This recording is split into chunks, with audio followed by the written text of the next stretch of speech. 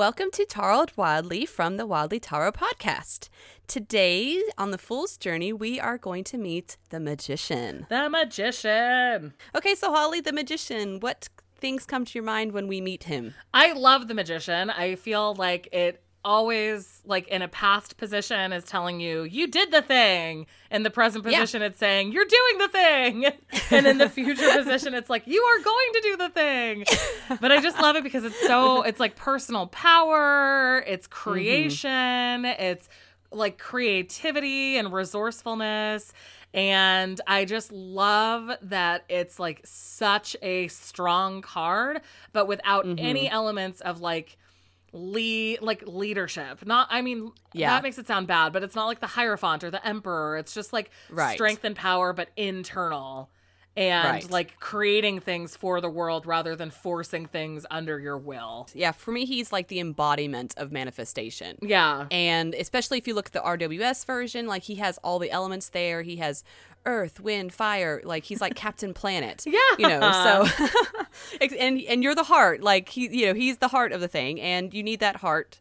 I'm really making this into Captain Planet. I love it. Keep really going. I'm into it. You know, so he has like all the elements there. And every time I see him, you kind of, especially like in like a question position or what to do, it's kind of like, what tools are you missing? What tools do you need to manifest this? Like what within you do you need to make this happen?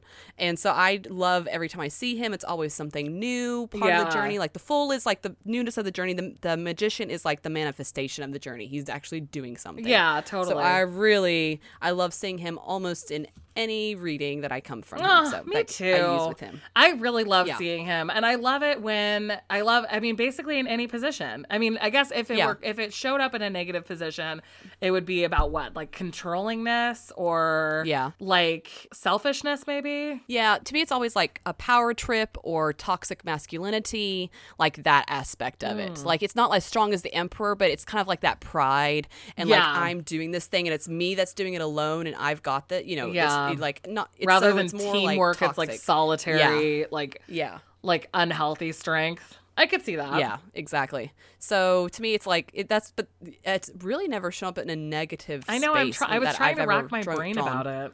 I don't think I've ever had it show up in a negative space. I think the most confusing is when it shows up in an action position because there isn't an action to take other than just taking action. You know what I mean? Like, it's kind of repetitive in that way. If it shows up in a, like, how you should be reacting and you get the Magician, it's like, okay, but what do I need to be creating? Right. What do you be creating? So that's when you kind of like think, well, what tool am I missing? What tool do I need to grab onto to make this continue happening better? Like you can kind of like you use it in that way instead of like keep on doing what I'm doing to do. Yeah, exactly. Like, is that helpful to know? Like, I guess I'll just keep doing it. Maybe it's just confirmation at that point. So, yeah, that's true. But I think that I love that it comes so soon in the Fool's Journey because I think that like it's kind of nice to think about like one of the first steps after you step off that cliff is to actually get some shit done. Exactly. And you're not stagnant. Yeah. Like it's not you're staying in place. You're not kind of stopped anywhere. You're not stuck. It's that moving forward momentum that you're carrying on. Yeah, so, I love totally. it.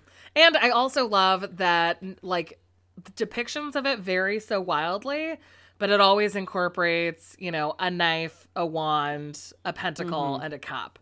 And so I think that consistency is really nice. And it's just also helpful to remember that, like, sometimes the major arcana can feel a little bit detached from the minor arcana. And so, like, especially if you're not reading Tarot de Marseille, which is way more linked. So it's nice I always like it when those symbols pop up on major arcana cards. Yeah. It's that, like, that connectedness to everyday life, because I've always kind of heard and just thought like the major arcana is like big life momentum moments. Yeah. And the minor arcana is like the everyday. So it's like he's connecting to the everyday. Like everything that you do on a day-to-day basis matters. Can be magical. In the majors. Yeah. Exactly. It's like all of these just boring, benign things that are creating all this magic, and that's kind of how the world is. Yeah. I love that. That's really good, Holly. Oh, well, thank you. Making the mundane magical. Holly Enchanted, everyone. Yeah, exactly. Over here being enchanted. All right. Well, do you have any other thoughts about the Magician? He's just the doing card. Always doing something. All right. Well, we love you. Go out there and tarot wildly.